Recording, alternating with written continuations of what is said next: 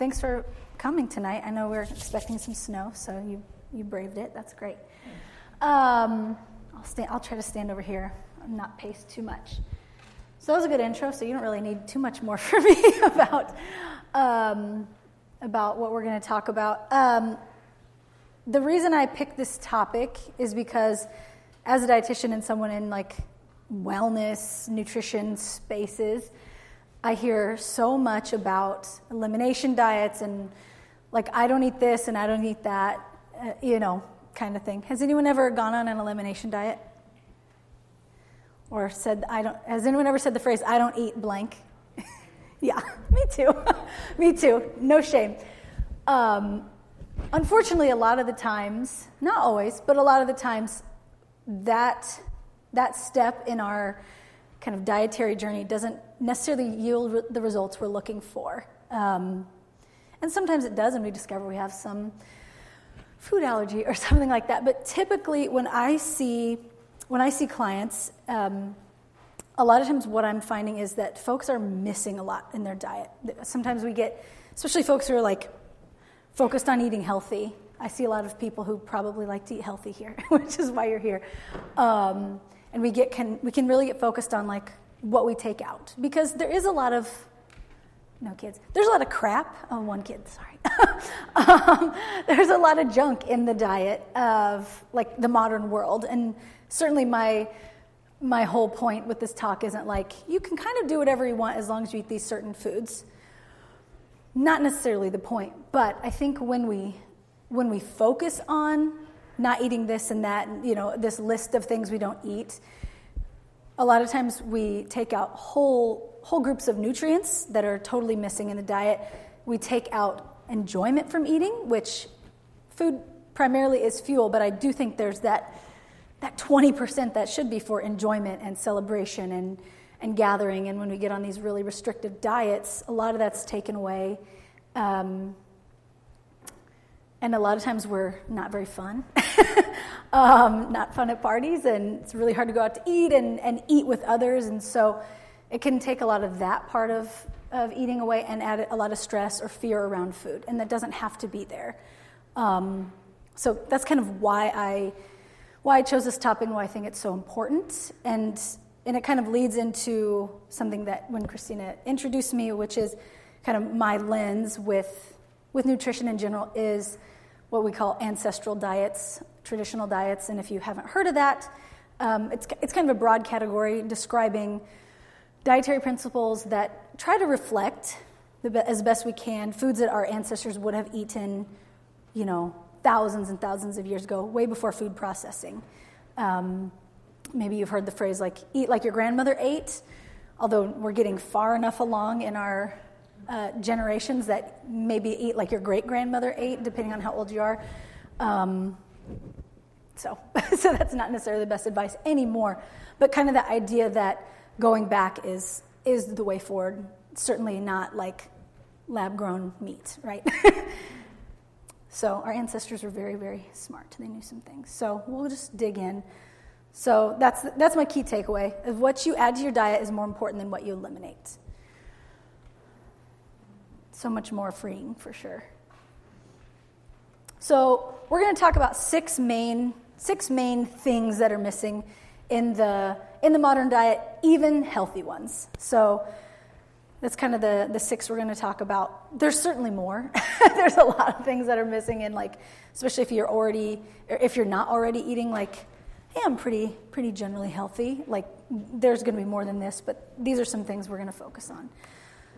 And so there is going to be time for questions at the end. If you have like a really burning question, I think that's fine if you want to ask it. I really like that, but we're going to have a big chunk of time for questions, so don't sweat it. Maybe if you're taking notes, I don't want you to forget it. Okay, so the first thing that I see a lot missing in the modern diet, even in healthy ones, are what I'll just call healthy fats. The word healthy is kind of like, it almost loses its meaning at this point because there's so many different versions of what people consider to be healthy.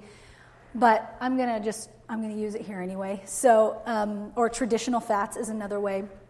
So some of the things that means to me is, I'll start with the second point, which is primarily animal fats. I see a lot of avoidance, even in people who are trying to do their best and eat healthy, avoidance of animal fats. So that would be things like lard, beef tallow, and not just rendered fats, but also butter, eggs, meat that has fat on it. I remember growing up, we'd get like the 90 or 97% lean beef, and you're like, this tastes like nothing. Better add a lot of spices. So this is a big thing I think is missing, and as well as fish. I think, especially where we live, obviously it's hard to get a lot of fish, but this is something I think is really important. And that kind of I'll hop down to point 4, which is there's an ideal ratio that our bodies need of omega-6 or omega-3 to omega-6 fatty acids. So those are 2 different types of essential fatty acids. The omega part just has to do with their molecular structure, but omega-3s that you've probably heard of from fish and things like that, there's small amounts in some plant foods and some seeds like walnuts, but they have very poor conversion in the body. So the primary source is going to be animal foods, particularly fish, and then in a ratio of 1 part omega-3s to 1 part omega-6, which omega-6 are going to be the fats found in like seed foods. So those aren't to be avoided. So that'll pop us up to point 1, which is to avoid industrial seed oils. It's not to say we don't need omega-6. They're essential, and you can get some serious health problems if you don't have them, but most people get plenty of omega-6 in the diet, even when avoiding seed oils. So the reason we want this ratio of 1 to 2 with omega-3 to omega-6 is that's kind of the ideal ratio to prevent a lot of inflammation, which we know is kind of the root of most, especially chronic illnesses. So the industrial seed oils are going to be things like canola, soybean, things that say vegetable oil, corn oil, peanut oil, those that use a lot of processing. They are already rancid on the shelf. They use, even the, organic-y ones often use solvents to extract them or high heat. And so by the time they reach a shelf, usually in a clear bottle, they're already highly oxidized. They add deodorizers and all sorts of things that you don't need. By eating, a diet that's rich in whole foods, you're going to get enough omega-6. Some plant oils are okay, however. And obviously, with the lens being like, what did ancestors eat? People, especially around the equator, ate a lot of plant oils, particularly from tropical sources like coconut and palm, which are high in saturated fats. And guess what? They didn't have any heart disease. They just didn't, because that's not the cause. So olive oil, avocado oil are other plant oils that are going to be okay to use. Sesame oil, as long as you don't heat it. But there's been such a focus in the last several decades on avoiding fats, right? I'm sure everyone's heard, like, eat a low-fat diet, or, that that fat causes heart disease or something silly like that. So we know that's not true through lots and lots of science. And also, when we study ancestral diets and the people who ate them, they ate a ton of animal foods. They ate quite a bit of fats. I mean, people who were in what's now Alaska had almost their diet was essentially ketogenic. They have a genetic polymorphism that makes them not go into ketosis, but that's another point. But they ate very, very, very high-fat diet and almost no plant foods, as you can imagine. Not a lot of plants grow up there, so no heart disease, and very, very healthy people with longevity. So it's the processing that's really the problem, and this focus on trying to take out animal fats has not made people healthier, right? Ever since the 50s, when they put out the diet heart hypothesis, and people started to have things like margarine and hydrogenated oils and things, and making them shelf stable, and really trying to avoid lard and those things that our recent ancestors ate.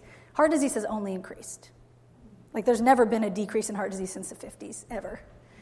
And cancer and all these things that are inflammatory in nature, they have nothing to do with animal fats. It's much more to do with industrial seed oils and sugar.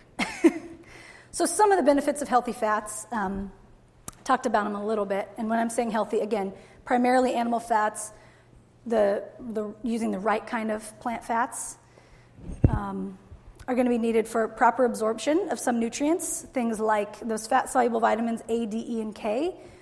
If you could get a bunch of them in supplemental form, but if you don't have enough fat in the diet, especially saturated fat, you will not absorb them. They're not going to do you any good. So you need them for absorbing nutrients. A lot of them actually have antioxidant properties. We think of fats as maybe negative or even neutral, or like, okay, I guess I need them, but some of them are very much antioxidants, like the omega-3s, which, will help with inflammation and all these things and preventing free radical damage.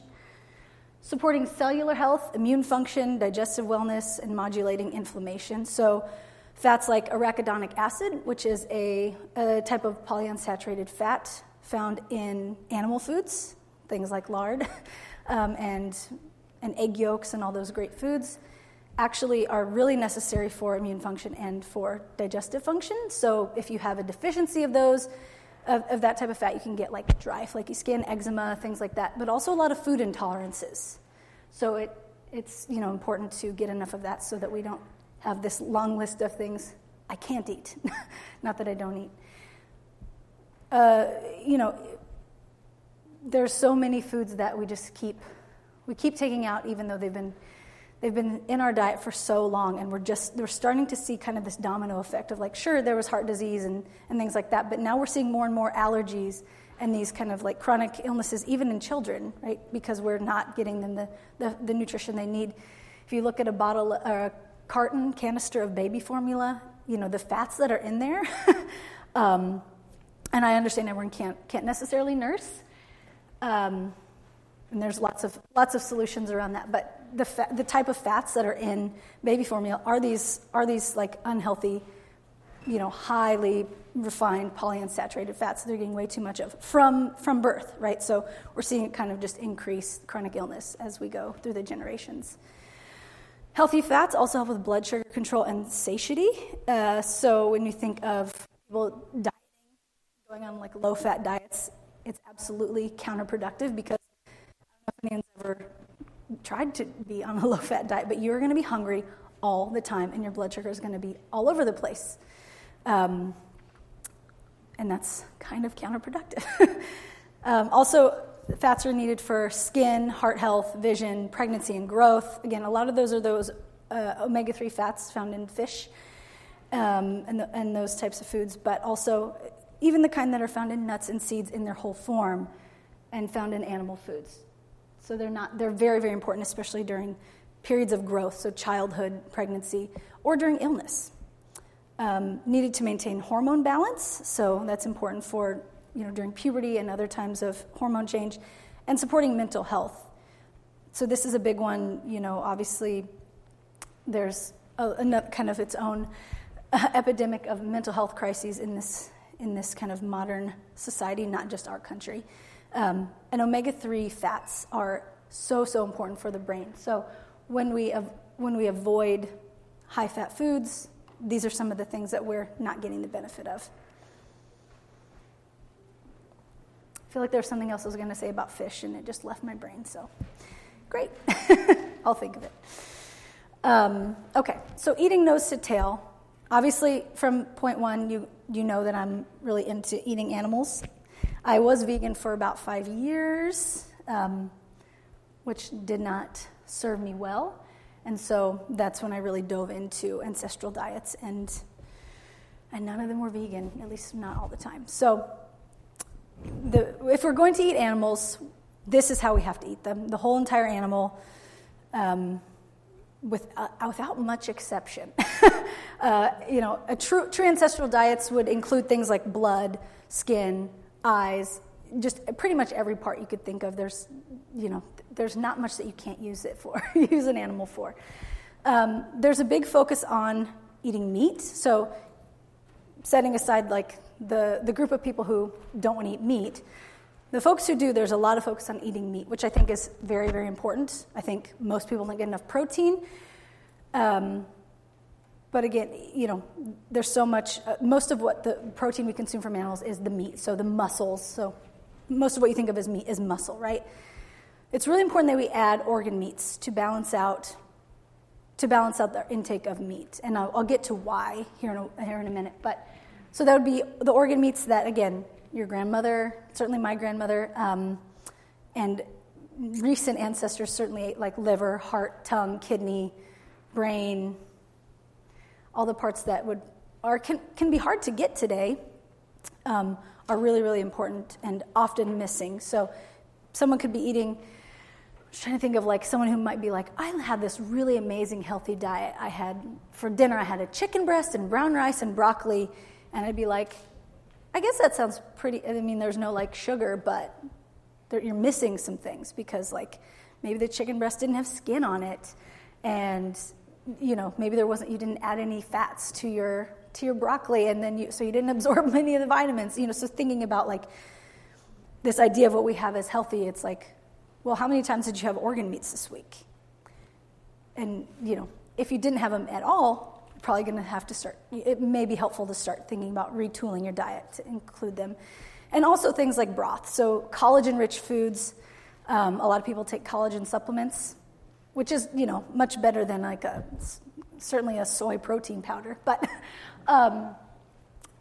collagen is a huge part of ancestral diets. Again, we're talking about the whole animal. So foods like broth that you can make from the bones that would have, would be very difficult otherwise to get some nutritional value unless you really cook them down and then consume that broth. So these are the kind of foods that you don't see a lot of. They're starting to come back. Like you can buy bone broth at the store.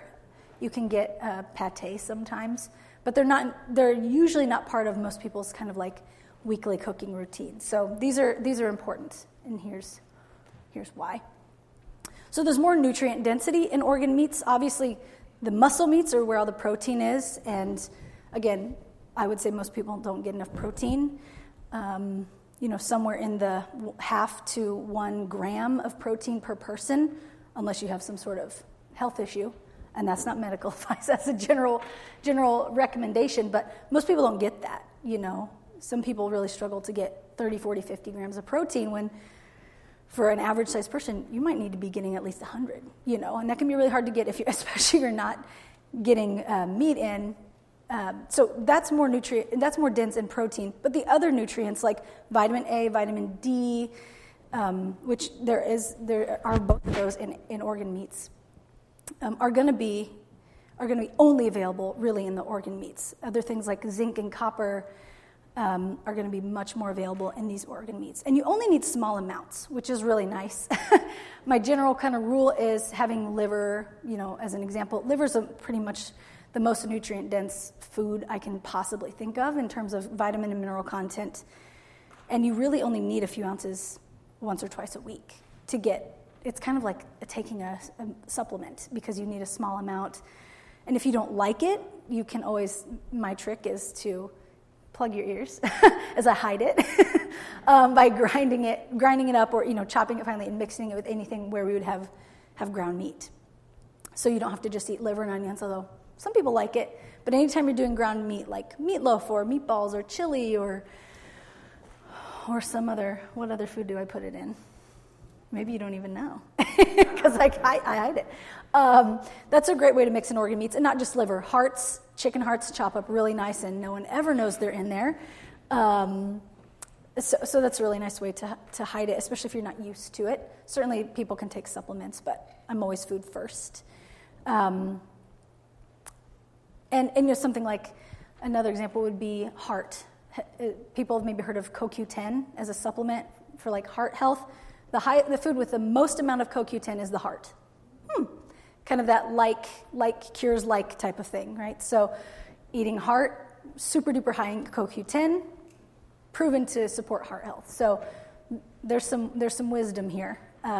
There's not CoQ10 in any plant foods that I know of in any significant amount. So, and back to more of the broth and eating things with the skin, like eating a piece of meat without the skin just seems, well, beef I guess is a little bit harder, but like I'm thinking of like poultry without the skin, fish without the skin, just seems crazy to me because there's so much nutrition there. But I'm sure when a lot of us are growing up, we were told to like take the skin off or eat a boneless, skinless chicken breast, which is like, it's hard to make taste good. Yeah, again, add a lot of flavoring to it. But we need that collagen for, again, this like cures like type of thing, or not even cures, but like supports like, where the collagen from the skin and the bones supports our connective tissue, right? Or when we have like a big piece of meat that's got like the tendons and cartilage and things, and we slow cook it and all that breaks down and we can eat it, that supports our connective tissue. So our skin, our joints, those types of things where, sure, people can take a collagen supplement, but it's pretty easy to use bone broth in your cooking. It also, things with collagen, the broths and things like that are so important for gut health. There are amino acids in them, especially glutamine, that's really integral for healing the lining of the gut.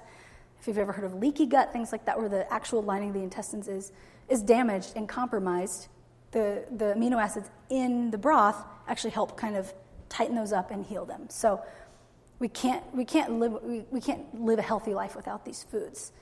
And again, joints, skin, those types of things. But we've just been without them for so long. So again, you could see how, I'm eating this really healthy diet, but I haven't had anything with collagen in it.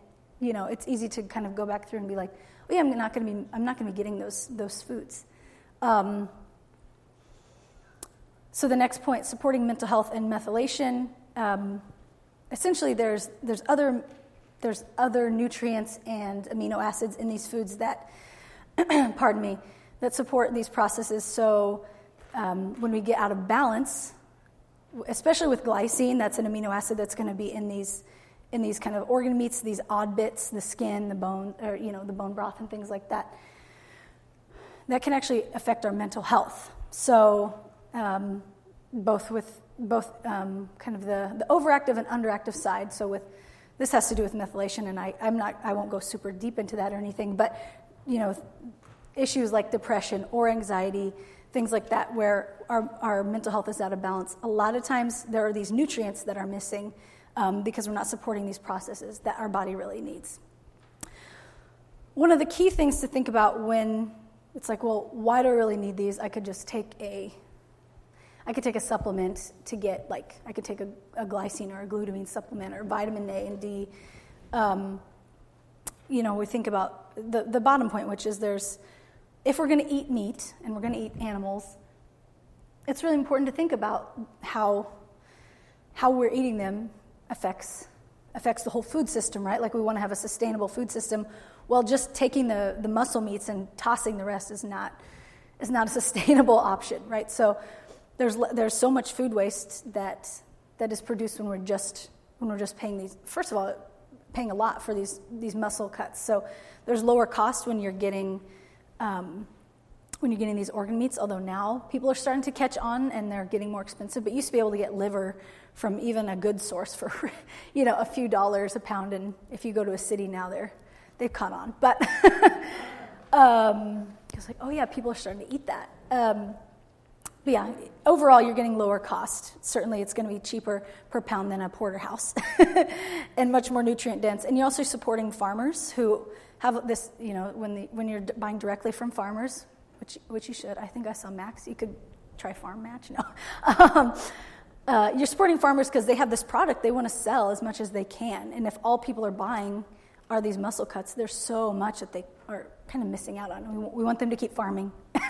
And support, honoring the animals too, right? Like they lived their whole life. They gave their life essentially so we can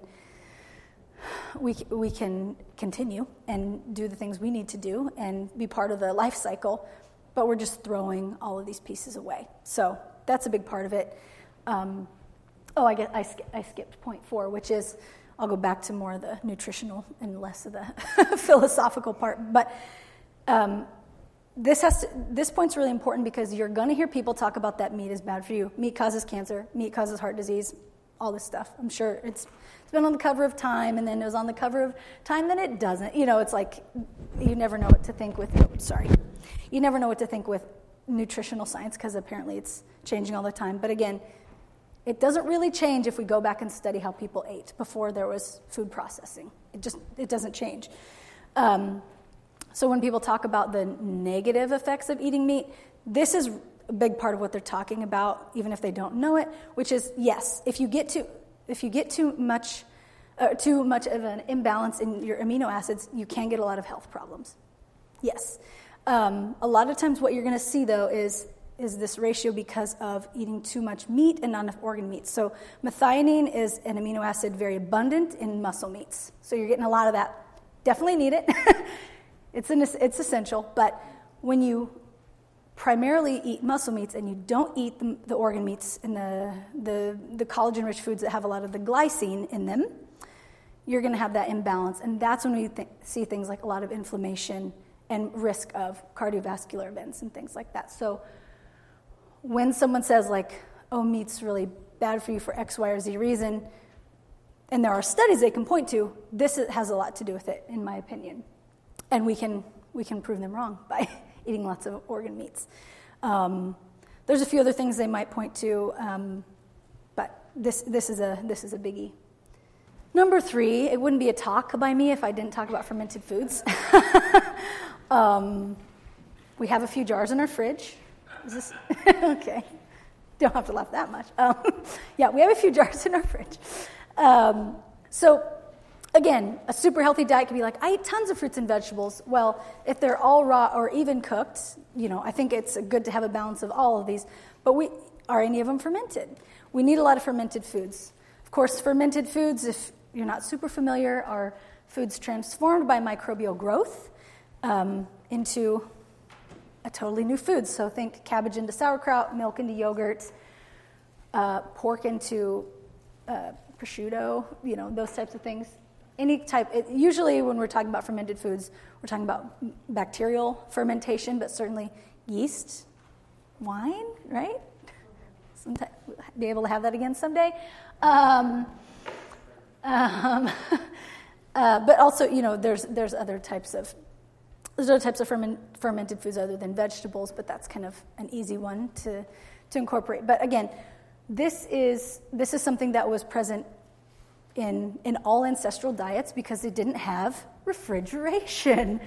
Although we have, I'm sure depending on where they live, they could cut the ice like we hear the Amish do a lot, so from the ponds. But before refrigeration, fermenting foods was the way to preserve them, along with drying, salting, things like that. But so it was born, I guess you could say, out of necessity. But what we know now through lots of rigorous science is that they're really important foods as specifically sources of probiotics. Now, not all fermented foods are probiotic, so that's not true for 100%. So things like vinegar is a fermented food. It's not really probiotic because it's so acidic that that impairs microbial growth. You use it to preserve things, so it's no longer probiotic, but it is prebiotic. So most of the fermented foods you're going to think of are probiotic, which means they have the beneficial bacteria in them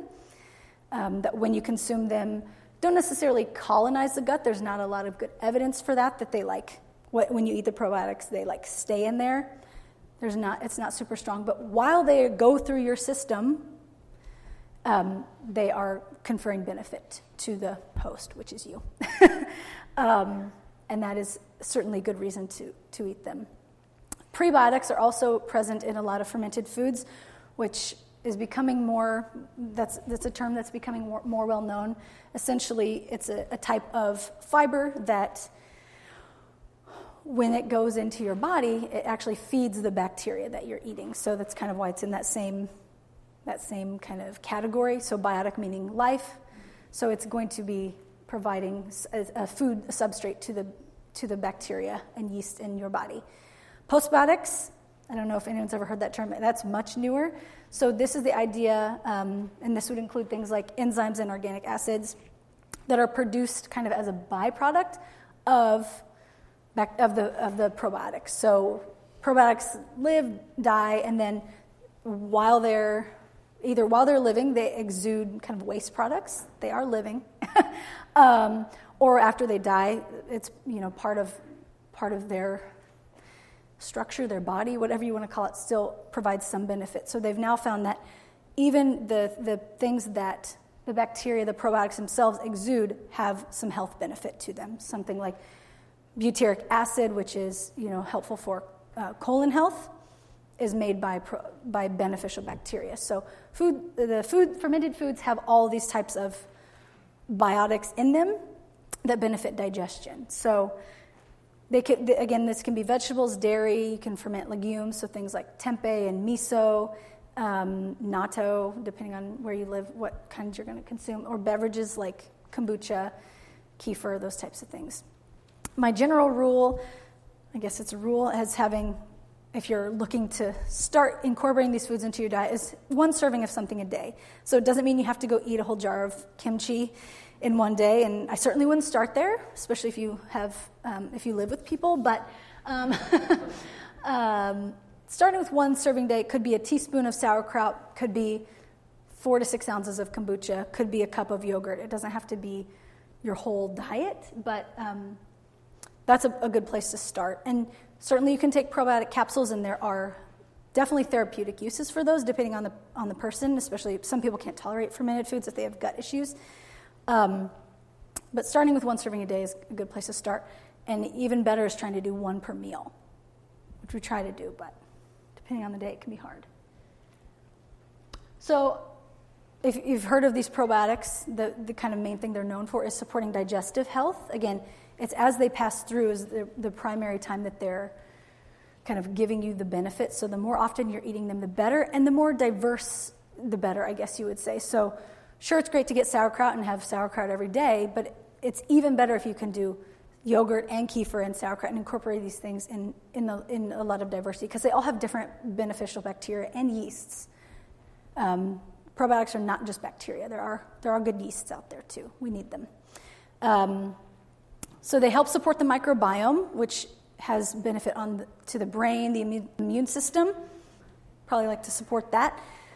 Decreased inflammation, weight management, all these things have been linked to a healthy microbiome, which is essentially the ecosystem, the inner ecosystem of your body. We think of the microbiome as the gut microbiome, which it certainly has its own, but every part of your body has a microbiome. The mouth, the eyes, the lungs, the skin, really every part of your body has its own microbiome that fermented foods are going to help support. Primarily the gut, but again, when we're adding in these beneficial bacteria and providing balance and providing food to them through prebiotics, they're going to thrive and grow in the whole body. Fermented foods sometimes have increased nutrient content. An example of this would be when you ferment cabbage into sauerkraut or kimchi or whatever. Every kind of culture has a fermented cabbage food, but you increase the nutritional content of some of the things in there, including B12. So B12 is really only in animal foods in any significant amount. Fermentation does create some because the microbes are living. You need kind of something living to have B12. And something like cheese, a fermented food. Oh, good. Especially a nice raw milk cheese, going to be nice and probiotic. The longer age, the better. So that's something to think about. But it's going to have more of a nutrient called vitamin K2. It's kind of gaining some popularity in that it acts kind of like a signal to calcium. So when you eat calcium, which is in cheese and all sorts of other dairy foods, it signals it where to go in the body. So when you take a calcium supplement or eat a calcium-rich food, it enters the body, and it really needs vitamin K2 to tell it where to go, which is primarily you want to go to the teeth and bones, right? And not into places like soft tissues and the kidneys or the arteries or things where it can really cause calcification and plaque buildup. So we need that K2, and a lot of people don't get very much K2 in the diet because we avoid or don't include the foods that have it, like fermented foods. It's also high in things like egg yolks and full-fat dairy. So again, when we're avoiding these foods, we're not going to get some of the benefit. And those are just some of the examples. It also helps maintain nutrition. So if you think about canning, which canning is not necessarily a bad thing, but a lot of the nutrients are removed because it's high heat and high pressure, right? So things like vitamin C and potassium are going to start to be destroyed. Fermentation, you don't have that. You maintain a lot of those nutrients. It's high vitamin C content. So, we don't have a lot of, if you're really eating seasonally, you don't have a lot of fruit around right now, sauerkraut and fermented cabbage is a very good source of vitamin C. It improves the digestibility and lowers the anti-nutrient content of a lot of the foods that you're eating. So thinking about things like beans, if you ferment them into something like tempeh or miso, you're going to decrease the content of anti-nutrients, and we're going to talk about that a little more in a second with the next slide. But you're going to make them more digestible. With something like fermenting milk, so into kefir or yogurt or cheese, a lot of times people who don't tolerate dairy for lactose intolerance can tolerate those foods pretty well because fermentation the fermentation process decreases the amount of lactose. So you're thinking about these foods that maybe wouldn't be very digestible to a human, but once we start fermenting them, they're very digestible. Another example is sourdough bread. Many people who don't tolerate gluten, although I could probably do a whole talk on that, can do sourdough bread because this long fermentation process starts to break down things like gluten, so you can digest them. That's not true for everyone, but again, this is a big part of it. And plants as well. Plants aren't highly digestible, and fermenting them makes them more digestible. And it also is a great food storage option if you don't want to just refrigerate everything forever, and they have a very long shelf life. Fermented vegetables like sauerkraut have a shelf life of a year in the fridge, so it's really helpful. Oh, I guess the plant thing will be next. But bitter foods. I'm very passionate about this because, again, gut health is kind of my niche, and I think this is a huge thing I see missing in people's diets. So before there was food processing and selective breeding for certain traits, like if you picture a red delicious apple, that took a lot of work to make those look that way. And they're fine, but they don't really taste like much. But they look pretty, and they look like an apple. But when we breed foods for appearance and yield rather than nutrient content, we lose a lot. Of course, we lose nutritional value, but we lose some of these other flavors that are in there. And ancestral diets were high in bitter compounds, bitter tasting foods. And, there's the breeding and processing, but there's also, just as we consume more and more processed foods, we want more and more processed foods. So right now our preference is for things that are sweet or salty or savory, and we turn our nose up at things that are bitter. It seems undesirable, even though it's an important part of the diet. So examples of what I'm talking about would be things like bitter greens, like mustard greens, or even like radicchio. That's not a green, but it's leafy. Things, bitter lettuces, citrus peels, cocoa. Cocoa is definitely a part of many traditional diets, but now we add a lot of milk and sugar to it, which kind of takes away the bitter. Hops, those are becoming more popular in beer, so that's good in a way, I guess.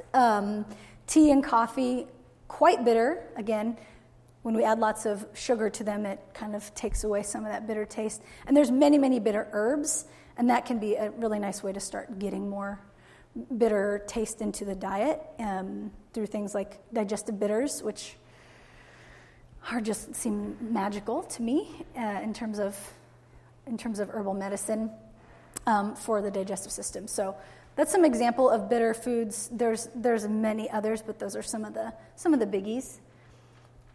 So why are they important?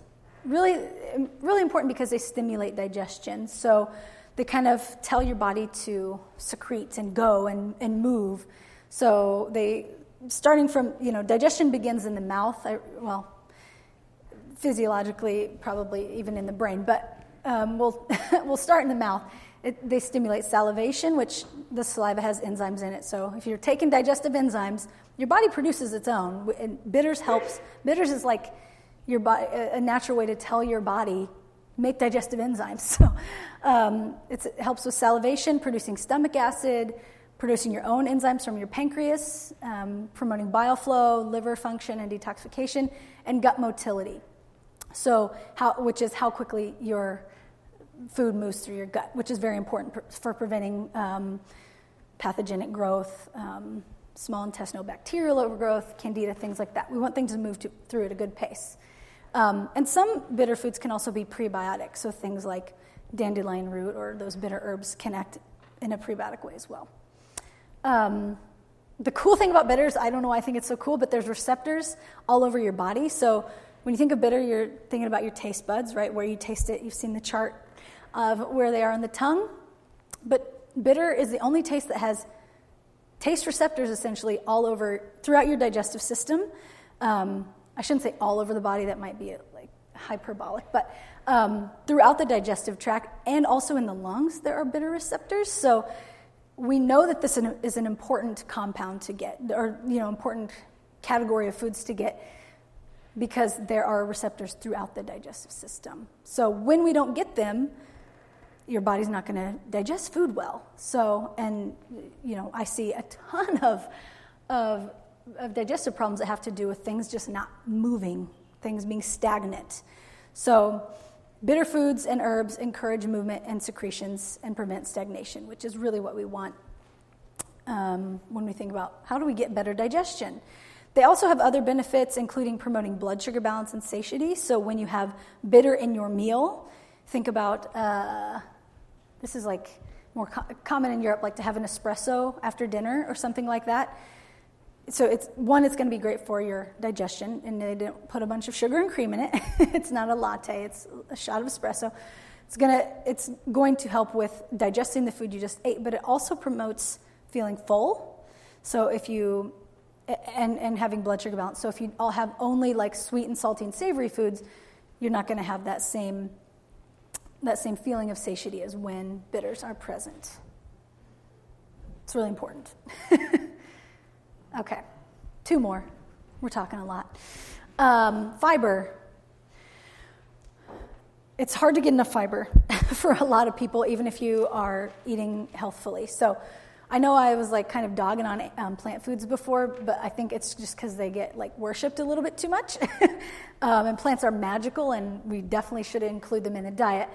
But I have such a passion for including animal foods, so I get a little, persnickety about plants. But fiber, you need them because they're really found in plant foods. They're removed, fibers removed through processing, so things like white flour, when it's processed, it takes away all the fiber. There are different types of fiber. There's soluble and insoluble, which has to do like really with how it acts if you mix it into water. And many act as prebiotics, again, the types of fiber that feed the gut bacteria. There's also a type of a type of fiber called resistant starch that really, it's called resistant because it makes it all the way through your digestive system to the colon and feeds the bacteria there, which is not all fiber does that, and it's really important for like colonic health. So there's different types to get, but in general, if you get a wide variety of plant foods, you're going to do this. But in terms of thinking of like what does it have to do with an ancestral diet, there are studies of ancestral diets having 50 to 100 or even up to 120 grams of fiber a day. I don't know if anyone could like imagine how hard that would be to get now. When the RDA from like the government is 25 grams for women and 38 grams per men. So the average in the United States is getting 15 grams. So thinking about like, well, if we need it for the gut, and I'll talk about the benefits in a minute, if we really, really need it, getting 15 grams is not going to be enough. So I'm not suggesting we all try to go out and get 100 grams a day. You're probably going to spend a while on the toilet, but you can certainly work up to getting more. But just again, that kind of idea of the term I like to use is evolutionary mismatch, or kind of an ancestral mismatch, which is like how our bodies are essentially, I'll say, designed to function and what they're designed to do.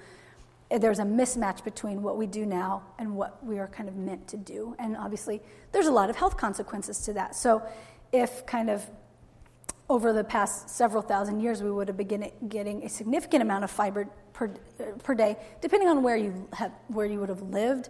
Obviously, those super animal-based diets like those in the Arctic wouldn't have gotten this much, but many people would have gotten much more than they do now. So when there's a mismatch, they're going to have health consequences. So some of the benefits of fiber, already mentioned prebiotics, so feeding the microbes in the gut. Fiber is also important for liver detoxification. Your liver can detoxify itself if given the right nutrients and bitters. Also needed for hormone balance. When the liver is not able to detoxify properly, you can get a buildup of things like estrogen in the body, and so we want to get rid of excess hormones, and it also helps lower cholesterol. Although I wouldn't eat a box of Cheerios to to try to do that. I know they say heart healthy because the fiber.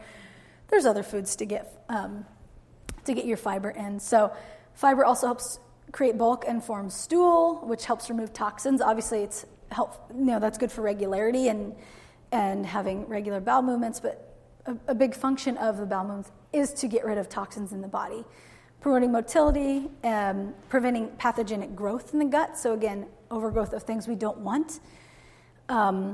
And you can use food-based supplements like psyllium husk, and there's other types of supplements. But again, getting this nice balance of plant and animal foods, different types of plant foods, so leafy vegetables and also nuts and beans, and roots and tubers and fruits, balancing that with those animal foods. That's kind of the point of what I'm trying to get at, is you really need both in the right amounts and the right types. So one thing I will say about fiber is some people may need to eliminate it for a healing period of time. So people with IBS, throwing a lot of fiber at them only makes things worse. Again, if you don't have those good gut microbes, if you're feeding a bunch of fiber to your body and it's not getting broken down, you're going to have problems. But in general, most people are missing significant amounts of fiber.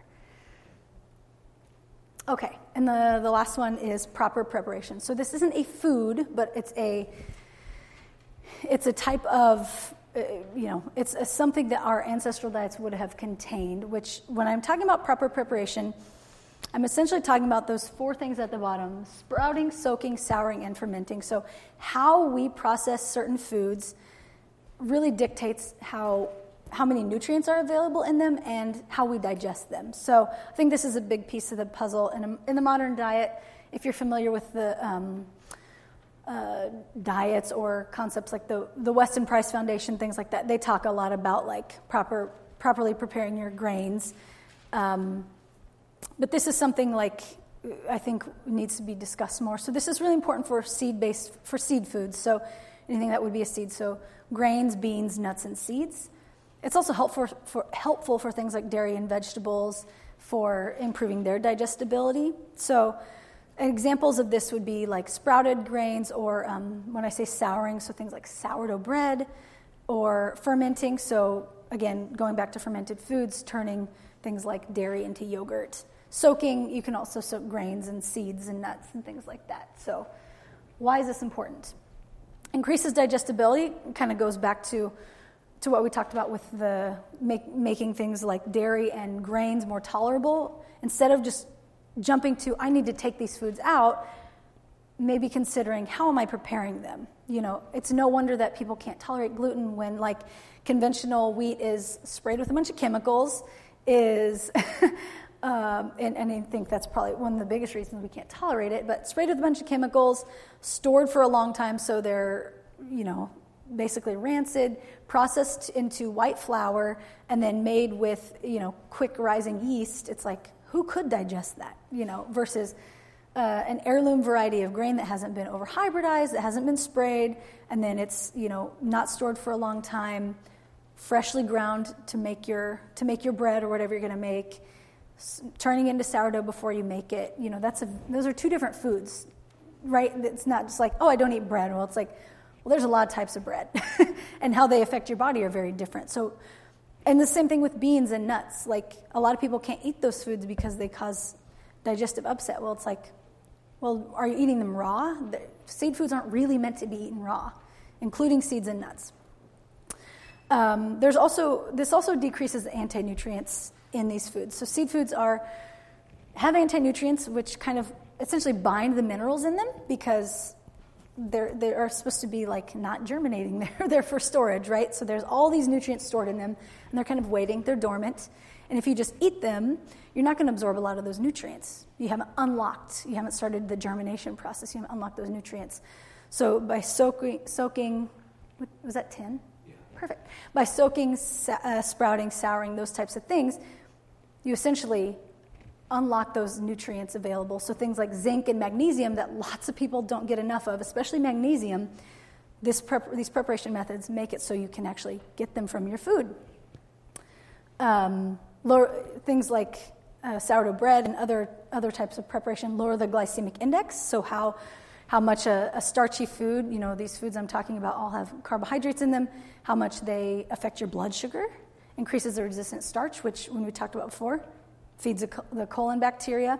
And again, many can tolerate foods not previously tolerated after doing these traditional processing methods. So that's really important when we think about we just avoid large categories of food, but we are missing that maybe we're just not preparing them in the right way. And those are the main 6. The bonus one is mindfulness. I really think it's how we eat is just as important as what we eat. Thinking about I could eat the perfect diet, include all 6 categories of foods, get enough protein, perfect sourcing. But if I'm always scarfing down my food, eating on the go, grazing all day and eating when I'm stressed or, you've been there. We've all wolfed down a meal and been oh, my stomach hurts. It's well, it wasn't the food. So just really being mindful about how we eat is really, really important. Learning some mindful eating practices, thinking about why we choose the foods we do. Again, I think at the beginning I just talked about food is primarily for fuel, but we also need to enjoy it. We need to enjoy it with other people. That's another evolutionary mismatch, I think. Eating all of our meals alone is not really good for us. And as I like to say, stress is the ultimate anti-nutrient. Again, perfect diet, but if you're eating it while you're stressed, you're not in, maybe you've heard of fight or flight. That's part of your, branch of your nervous system. But the other side of that is that rest and digest. So when you're stressed, blood flow is diverted essentially from your digestive system into your circulatory system so you can run away. But we don't want to eat when we're in that mode because we're not going to digest our food well.